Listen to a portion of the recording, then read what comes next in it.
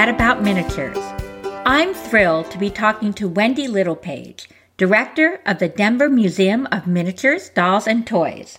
Wendy is going to share some great behind-the-scenes stories about their fabulous miniature collection. Let's go talk to Wendy. Hi, Wendy. So glad to have you with us today. Great to be here, Becky. I'm excited. Yes. Well, Wendy, you are the director of the Denver Museum of Miniature and Toys. Am I right? Yep, I am. Miniatures, dolls, and toys. We got it all. Well, that's great. And I've actually been there. Thank you. And I actually was there many, many years ago. I was trying to think when. We lived in Denver for a long time, and when the boys were little, I would bring them. And it was in this big old house, and they would go in, and you had this great scavenger hunt they loved. And they would run around, and they could stand on little stools to look at the dollhouses. And they were boys, but they loved it. So we used to do that. And then COVID, that's when I got into dollhouses. And our trip was to Colorado. And I thought, I wonder if the museum is still open. And I looked, and you were opening in a new location. Yeah. And I believe I got a ticket for the first day. That's when we just happened to be coming. It was so exciting for me. That is exciting. I was so tired. I don't remember that whole week. We moved during the pandemic and we remodeled and we opened. And I think I worked something like 60 days straight almost. Apparently, I'm very nice while brain dead. So yes, we met you. You were very nice.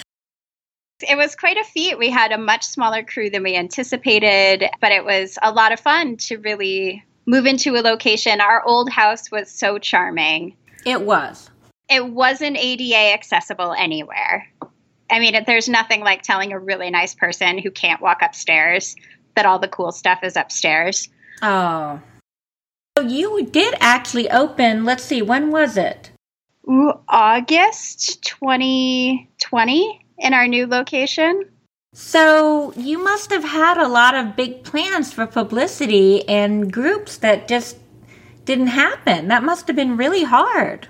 We did. We had a gala or sort of like high-end event with big money tickets, which fundraising is so key. And then we had like a community day. There's a local bluegrass band called the Dollhouse Thieves, and they're real family-friendly. And I was like, I'm going to get the Dollhouse Thieves to play, and we'll have ice cream and just like old school games like hopscotch and outside games and have people come through. And so we couldn't do any of that. That's so hard. But I will say, and you've already mentioned it, that I think the pandemic has been weirdly good for dollhouses as a hobby, as a craft, as an art. I've had so many people who started dollhouses during the pandemic or dug dollhouses out. We met a nurse who's creating medical scenes in miniature. She showed me pictures, but they're all like mid-century, a little dark. She'd done a morgue at a dentist situation. Well, that's great, because I was going to ask if you were seeing more people in the museum or younger people. When I started, I just kind of wanted to do it myself. And I guess I didn't even realize if I was influenced by Instagram or other people doing it, I didn't know it.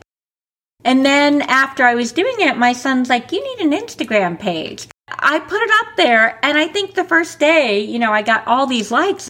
Then I started looking, I was like, oh my gosh, there's all these great, amazing, talented people out there. And now I've become so involved in the community, and it really was so nice during COVID. I felt like I found people to talk to, things to get up and look at. It was wonderful, and there's a lot of new interest in it. I think Instagram and TikTok have been really great for minis. There's a mini community on Facebook, but I think that sort of infiltrating people's feeds, TikTok has a notorious algorithm that no one can figure out, but infiltrating those feeds so people know, or you're like, oh yeah, like I do like that. Or people will just, they'll just show up and then it brings it to them. It's like getting served with an idea. And whether it's just as a supporter or a trier. Yeah. I think it's being shown in a fresher way. You know, people are doing some funny videos, some different things. There's some more modern stuff. It's kind of dusting it off. And I think, we've seen growing younger audiences over the last decade. And it was one of the real heartbreaks of having to close and move is our largest growing audience had been that millennial demographic over the last decade, and especially the last 5 years. And we'd also really been showing improvement in the number of men visiting. And so both of those things were so encouraging. And then we had to close and move. But I think people are bringing a new perspective. I think also it's been more trendy in Japan for a long time and other parts of Asia. So I think that sort of boost of K-pop and all of that sort of love and excitement about pop culture from that part of the world has been really great for the hobby in general. And you do a lot of really cool things at the museum. I mean, we'll talk about the museum itself and all the miniatures, but you also had a miniature show in the fall, is it? We have a big show at a hotel in the fall and a small one at a local church in February. There you go. I know you have classes that go with that. Mm-hmm. Tell us a little bit about all that. So probably our biggest block of miniature classes is at our fall show, which is the weekend after Labor Day every year. And we have everything from all-day workshops, so like 6 hours, to like 10-minute little crafts, sit down, make a little scene, or learn how to paint a cactus or something like that, as well as kids programming at that fall show. We have artists come in and we pull from our really great local group of artists to teach workshops at the fall show. We've started a mini meetup group because we had so many miniaturists who were like, oh, I love this. I might love this more with friends. Right. I encourage anyone, wherever you are, to see if there's a miniature group, because some of these people that volunteer with me or help us out for things, they've forgotten more than like I'll ever know about miniatures. And I'll be like, hey, team, what glue should I use on this? And they're like, oh, I don't know. And then I leave the room and I come back and they're like, well, we have thoughts. And they'll give me like the breakdown. That's great. And how many people do usually come to the fall show? How big a show is it? I want to say like 500 will come. And how many vendors is that? Yeah, I want to say it's like 60 to 80. Oh, nice. And it depends. Sometimes people will show up and they're like, I need 8 tables. And you're like, oh, okay. We'd love to hear it. It is our biggest fundraiser. Yes, I want to come next fall. I really do. I think it would be really fun. And I will give you a little plug. I think of all the miniature museums I've been to, you have the best gift shop. And it's run by a volunteer. She's a dynamo. It's amazing. It's beautiful stuff, great prices, such a great selection. So we don't promise we have everything, but we might have something you never thought you needed. No, you have a lot. You have a really good gift shop. I've been to like 6 miniature museums, so I know. I know. Every so often we get this museum doesn't even have miniatures in their gift shop that are grown-up miniatures. And I'm like, okay, well, I'm sure they're doing their best. It's fun. And, we have a yard sale every June, which is like a little bit of chaos, but a great place for miniaturists to find some deals or take a chance. Oh, yeah, that's always fun. So tell us a little bit about some of the houses that are the cornerstone of your collection. Cornerstone of our collection. So we are lucky because we get an embarrassment of riches. One of our most famous pieces is the Someday House, and it's a lot of fun. It's based on a real house in Denver's Country Club neighborhood. So it was built in the 30s. And the dollhouse belonged to a woman named Bets O'Mara. She is a real Colorado girl. Her family kind of made their fortune processing beans in the southeast of Colorado, and then came up here, and her dad owned a horse ranch. So there's sort of Southwest art, which was a real passion of hers. And you'll see horse things. And they also she traveled all over. So all of her travels and things are just reflected in her dollhouse. And it's called the Someday House because she said, someday I'm going to have a dollhouse of the house I grew up in. Oh, that's so nice. And it gets cuter, though. Wait. And in 1976, her husband said, that someday is now and had commissioned it for her. So cute. So cute. And it was a real family project. You'll find kids and grandkids and all sorts of art in there, along with some real high-end names. It's a Tudor house and it has a great patio. Her husband's family brought Ford cars to the region, so there's a Ford Mustang out front. So what are some special pieces that are in the house? Let's see. There's a Colorado artist named George Becker, and he was working a lot in the 90s, and she had custom pieces done by him. So there's a bunch of bedroom sets and things. There's rugs that she did, Petty Point. Her one son did silver, but there's a lot of Akisto silver. One of the things that is difficult is she didn't always label everything. She went to shows. She was a dealer, so there's probably listeners who knew her. She and her daughter ran a business called Maisons des Maisons up through, I think, the mid-2000s. And she was good at finding young talent, support them in early career. And anyone who's been an artist knows how important that is. Oh, yes. It's an amazing house. That house, and then the house, I forgot the name of it, that has just all this beautiful farmland. Yeah. With the crops are, I think, my two favorites. The farmhouse is great. That's one of our newer pieces. It's one of two pieces by a Colorado artist, Mariana Cameron. That's her family farm. And so she's done really nice things where she did photographs of the family and instead of dolls in the house. And there's like 18 cats hidden, and people will spend like 45 minutes, not just children. And there's one that's very hard to find if you're kind of over 4 feet tall. So it's a real equalizer, that cat. What I love about the farmhouse is I've never seen a more extensive landscape. No, it's so involved. Corn, and there's dog peeing, and there's a rooster fight with the goats. There's all these little stories and vignettes. Yeah, and she had historic farm equipment created, which I love.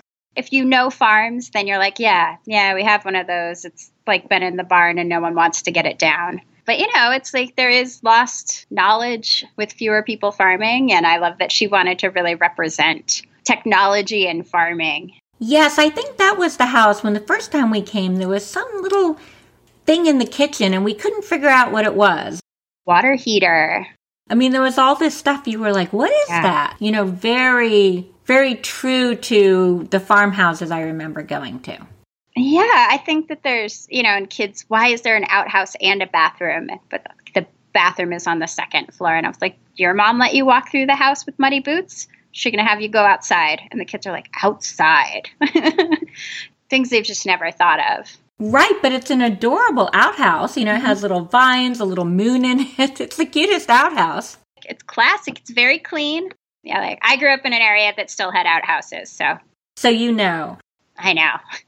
I do think the dollhouse as a storytelling mechanism, and I think that's also the two by Mariana Cameron, the farm, and then there's a big Victorian-ish era house, Gilded Age-esque, and they've got the first horseless carriage, and everyone's come to see it.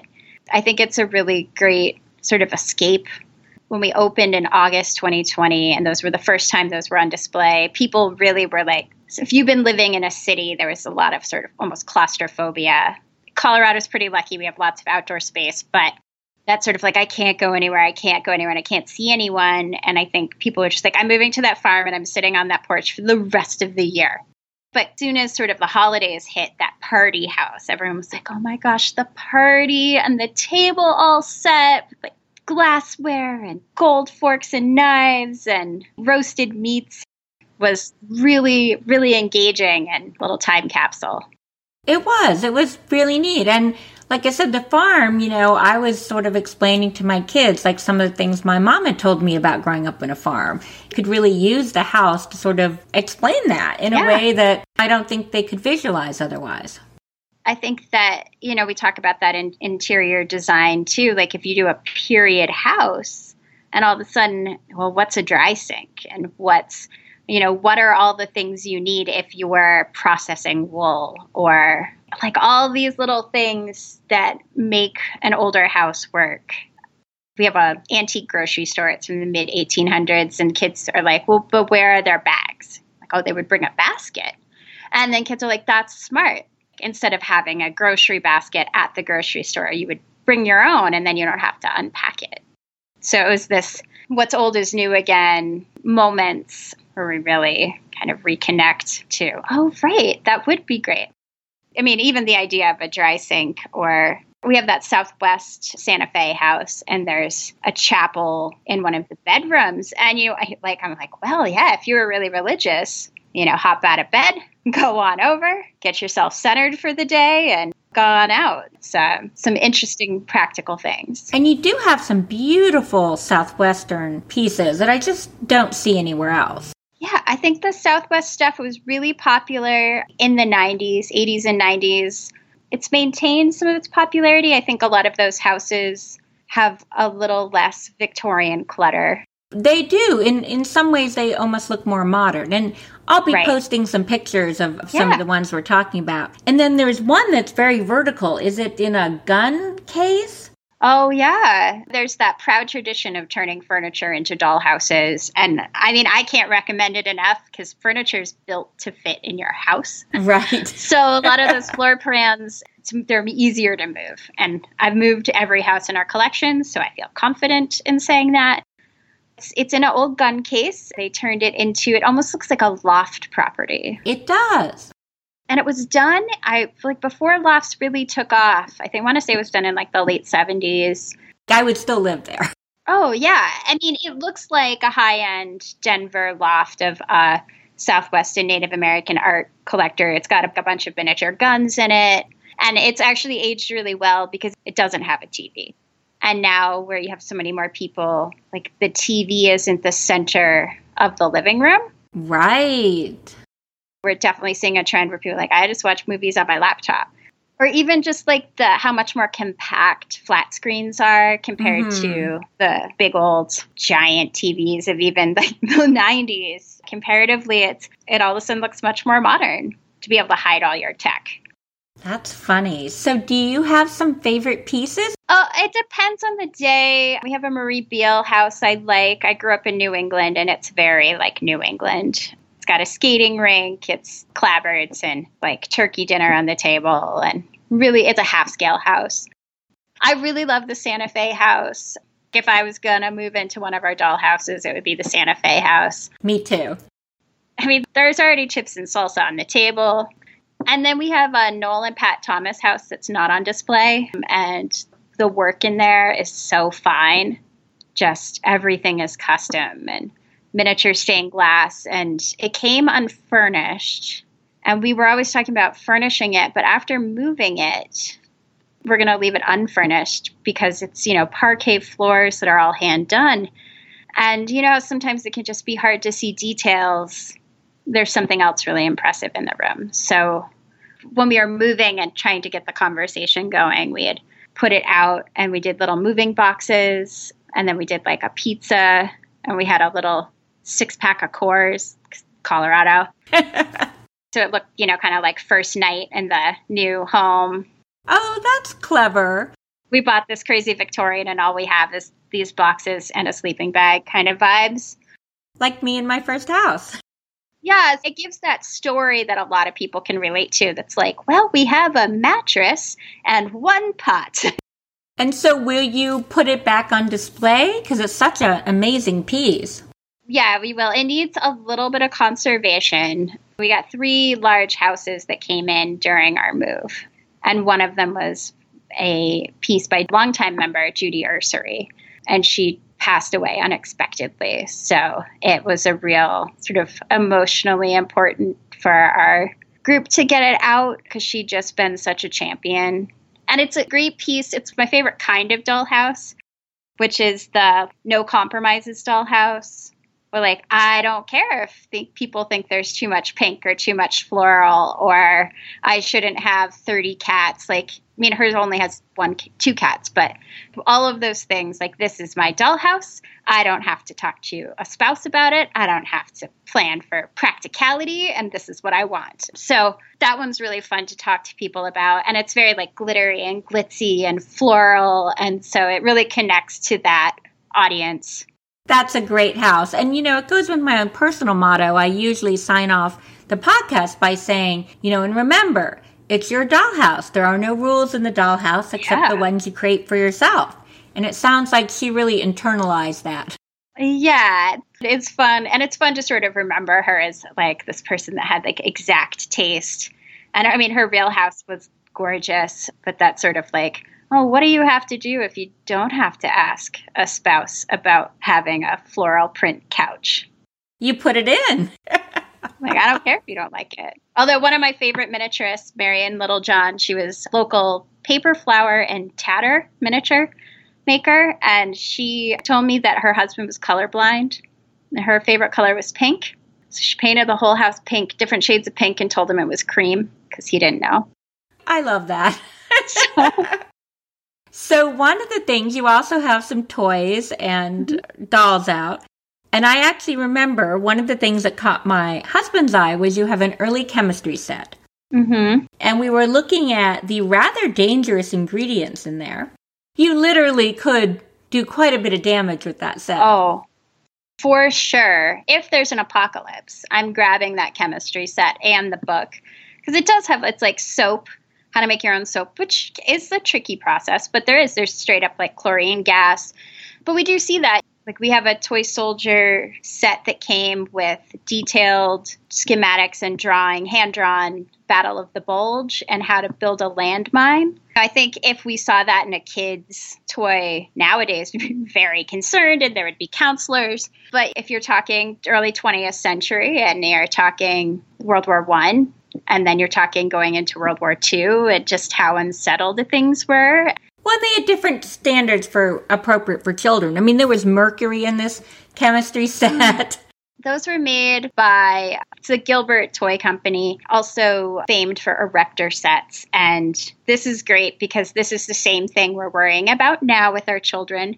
He was very worried that American education wasn't teaching kids to be problem solvers and like free thinkers. Oh. So he created educational toys, erector sets, chemistry sets. I think at one point there was like some sort of atomic energy set. There's glass blowing sets. I mean, OSHA really put a lid on these very dangerous chemistry sets. But that idea of the value of hands-on learning, I think there is merit to it. There is, but a free thinker could really blow up a city block with that. Yeah. We had a chemistry professor go through it and check that we didn't have any unstable chemicals. I'm glad to hear that. So we got a kick out of that. We also got a kick out of some of the games you had. There was one which we can only guess came from maybe the 80s called Finance, which we can't imagine any of our children wanting to play. And another called Oil King, own all the oil fields. Yeah, very late 20th century vibes on that sort of big finance, oil games. We have a game called That's Truckin' from the late 70s about being a trucker, and it sort of teaches you how to do mileage and logistics, so it's a very useful game. It doesn't sound fun, but it does sound educational. I mean, the graphics are good, and as you know, that can really pull a game out of the weeds. But there's a bunch of finance and stock games. If you think about the 80s.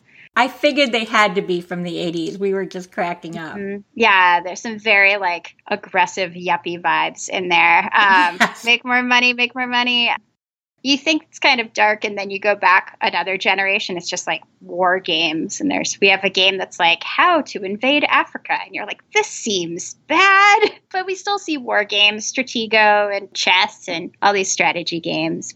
It does sort of show you a side to the social culture of that era. Yeah.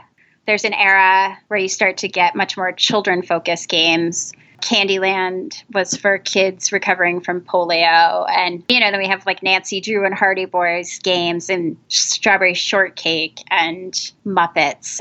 There's a big board game boom. Let's all work together and Saturday evening playing board games and having meatloaf. And I think, you do see finance games because you see a lot of toys reflecting important things to know. So Monopoly, managing money, managing property, even Chutes and Ladders, just accepting consequences, Trivial Pursuit.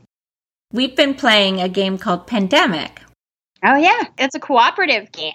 And it was created before the pandemic. It's like a decade old. Yeah. But Ish. It was the first cooperative game I've ever played where everyone works together to win. Yeah. At first when they said it was a cooperative game, I'm like, what? Yeah. Part of me was like, that's not how games are supposed to be. It's supposed to be winner to loser. But it's one of my favorite games, and it really does actually teach important cooperation skills.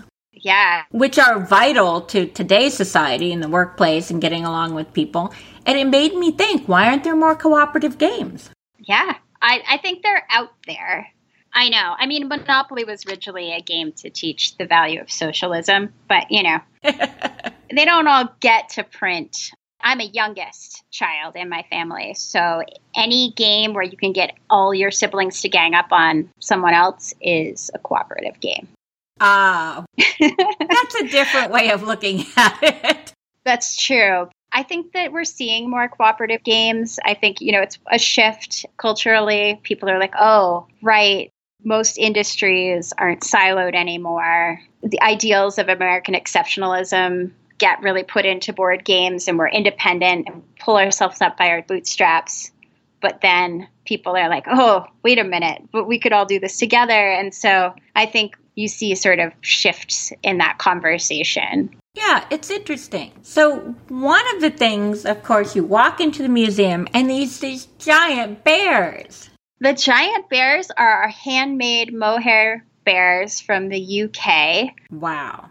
Largest one is 6'2", and they're all fully jointed. They do have voice boxes.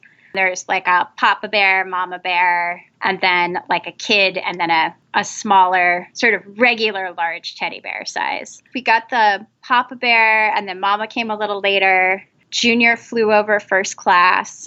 Wow. I know. They're jointed at the hips and shoulders, and so if you don't get them perfectly centered, they'll fall. They're not going to crush you, but it's a surprise. They sort of growl, but it almost more sounds like a cow moo. Oh. Like, those little tilt boxes that you can get that sort of sound like animal noises. So it's just like, But if you didn't know it was going to growl, that would be scary, right? Right. I had read that the growlers were disabled. So plus side, I was warned. But yeah, there's definitely some silliness every time they get moved of just sort of getting them all right and then sort of waiting. It's like, is it going to fall? Best maybe just leave them be for the most part. Yeah. So there must be a lot of cleaning. Are there certain things that take up the most amount of time? The polishing the silver is no joke. We have a crew of saintly volunteers there was 5 of them. They were already their own little pod, and they polished silver for a week before we reopened. What? Yeah. Trays, silverware, sculptures, dishes. Wow. Silver bells, candelabras. It took 5 people a week? Yeah. Do they dip it in the solution? Most of it was polished with a polishing cloth. Those chemicals are pretty harsh. I wondered, because it has to be a relatively thin coating. Some of them are solid silver, but we also do, my favorite way whenever I have the artisan miniatures out is I put a white sheet on the floor. So when you drop anything, you can see it. Cannot recommend enough. Because even best intentions, and then someone sneezes, and there goes a feather fan. You told me that when we first met, and now there are times I just moved a new hobby table into my room. Yeah. And I did put down kind of a half of white sheet because we have very thick carpet. And sometimes those little champagne glasses, you have to go digging for them. Right. I didn't even think about carpet pile, but that's really true. We have the carpet that we don't want it to show dirt because it's public space. Yeah, so there's no pile on it. This site is much less dusty than our old site. The historic house was very, very dusty. So I've been working through deep cleanings of the houses that we have. We spent a week cleaning the Someday house last January. The Kingscote Mansion got cleaned as we were setting it up. Just having actual light, good lighting, you can see it. And I had a new volunteer, and she moved something, and I was like, if you move something, you're going to be able to see it's dusty, and then you have to do the whole room. And she was like, ha ha. I'm like, move something, and then she was like, and I was like, right, here's the cloth. And, we have little fur dusters we use, and we have a teeny tiny vacuum. Is it a special vacuum? Yeah, so it's low power, so you're not sucking up everything. And it's got like a little canister so you can really sift through it just in case. And you're not doing a whole bag. That's smart because I'm always so paranoid about vacuuming. And, I told you I have this really thick carpet. And so I have thought there was nothing on the carpet. And then, I run my hands click, through click. And I really have felt, things way down there. So I have to get down there and do a lot of exploration before I can vacuum. Yeah. And some of our older pieces, we've had to get off a lot of blue tack or double stick tape that people thought was a good idea. Right. But things do stay cleaner here, which has been nice. So how did you get into being the director of the museum? I am a museum nerd. I think material culture and tangible things are a great way to talk to people about history. Do you want to talk about 80s finance, or do you want to talk about a board game? Probably a board game. I think it's a great window into material culture. So just objects, whether it's toys or miniatures, it's a great way to invite people into the conversation. But my first job was I worked at Plymouth Plantation Living History Museum in Massachusetts. And I worked in the Native American department from 93, 94 until 97. So that was my first job, a high schooler teaching Native American history in the 90s. I was aggressively Gen X about it. What do you mean you don't know? Pocahontas isn't that's not the real story. And then I worked in archives at my college, and I did internships at the Science Museum in Denver and a zoo out in Seattle. So. Wow. So do you do miniatures yourself? I don't. I hear a lot. And so now I have the problem is my taste. It's definitely bigger than my wallet. And I get to, play around with really great stuff every day. I think it'd be hard to want to make stuff, too, if I was there all the time. Because when you first started making things, then you come to this and you're like, oh. I do things on YouTube. I am also not a gifted artist in the way where my heart would want me to be, in a miniature artisan way. And I do a lot of our children's programming. And if there's a kit, I can sometimes do pretty well. That artisan level is not going to be me ever. So you can find videos of me doing my best on the museum's YouTube page. I do a really good pom-pom hat at some point in all of those. And sometimes you'll see me have success on those videos because I don't do multiple takes. I just do them. And I'm like, I did it. It's amazing. Well, I think that gives you a little bit of realism. I think it's great for people to know that there's a starting point. And then when they're better than me, I think it'll be great. I'm building future artisans. There you go. I'm good at arranging the dollhouses so they look realistic, but you can see a lot of things. A lot of our volunteers will have a hard time. They'll have a piece they love. And if they're cleaning a house, they'll just put it in the center of the room. You can't put an armoire just in the middle of a room. I know it's beautiful, but that's what I love about miniatures. There's room for historians, collectors, people good at display like yourself. Not everyone has to be able to craft it. No, I think that is really well said. There's so many different ways to be a miniaturist. You can just buy stuff and display it, and you're a miniaturist. And there's nothing wrong with that. And all the people out there making things love you. Right. No, it's the difference between an interior decorator coming into a room and they move 2 pieces of furniture and you're like, what? How did you know? They're like, I went to school for it. I know. I know. That's really cool. So one of the things I thought was really interesting when I came for Christmas, well, it was around Thanksgiving, but you had all these Christmas things up. Were they from museum members? Well, we started as a community museum. There's a bunch of museums that have a sizable fortune behind them. We are not that. One of the plus sides of that is that we don't have one tone or one artist that's most of our collection. We have a lot of voices, which I think is a lot of fun because there's sort of something for everyone. It was a lot of fun because it was really cool to see people from the community that had really worked hard and all these different styles. And I thought it was a really nice touch. I do like it. We talk a lot about where we want to take the collection, and do we want it all to be artisan? What's the value of sort of the craft or the folk art miniature? Because we have one artist, Pat Vick, and it's just whatever the weirdest container she can find is what she puts her miniatures in. And her stuff is wildly creative. Is that the apple bucket? No, that was actually one of our early fall show all-day workshops. But the apple bucket is a lot of fun and like a real little quirky piece. And one of the things that we talk about a lot when we talk about bringing in new miniatures is, so it's a basket with fake apples glued on top. And then there's two sides of a scene. And it's one of those things that a non-miniaturist could make and then pull out every autumn instead of like a wreath or something.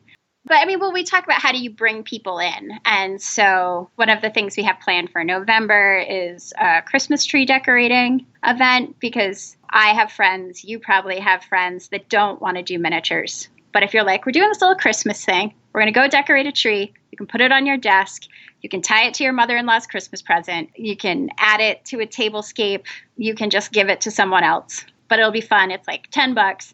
And getting people in, and then they're like, oh, I love this. This is so fun. And they're very successful. So we're working on projects like that to invite people in. I do think there are a lot of people who would like miniatures if they just gave it a try. It's getting them in there, sort of luring them in and saying, come on in, the water's fine. And also being like, yeah, no, it doesn't have to be Victorian. There's amazing, very urban pieces right now. I think now we're seeing a lot more edgy things have been coming out and much more modern. Like it doesn't have to be, it's not your grandmother's dollhouse, or it could be. Or you can take your grandmother's dollhouse and make it into something else, right?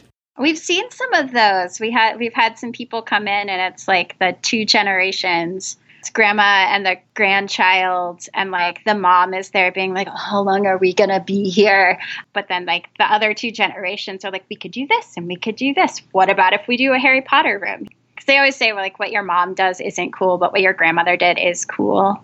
Oh, that's interesting. Well, it's been such a delight talking to you. I mean, this museum is really dear to my heart because I have memories of both, you know, when my kids were little and then kind of rediscovering it when we took Ryan to college. So it's really fun. Yeah.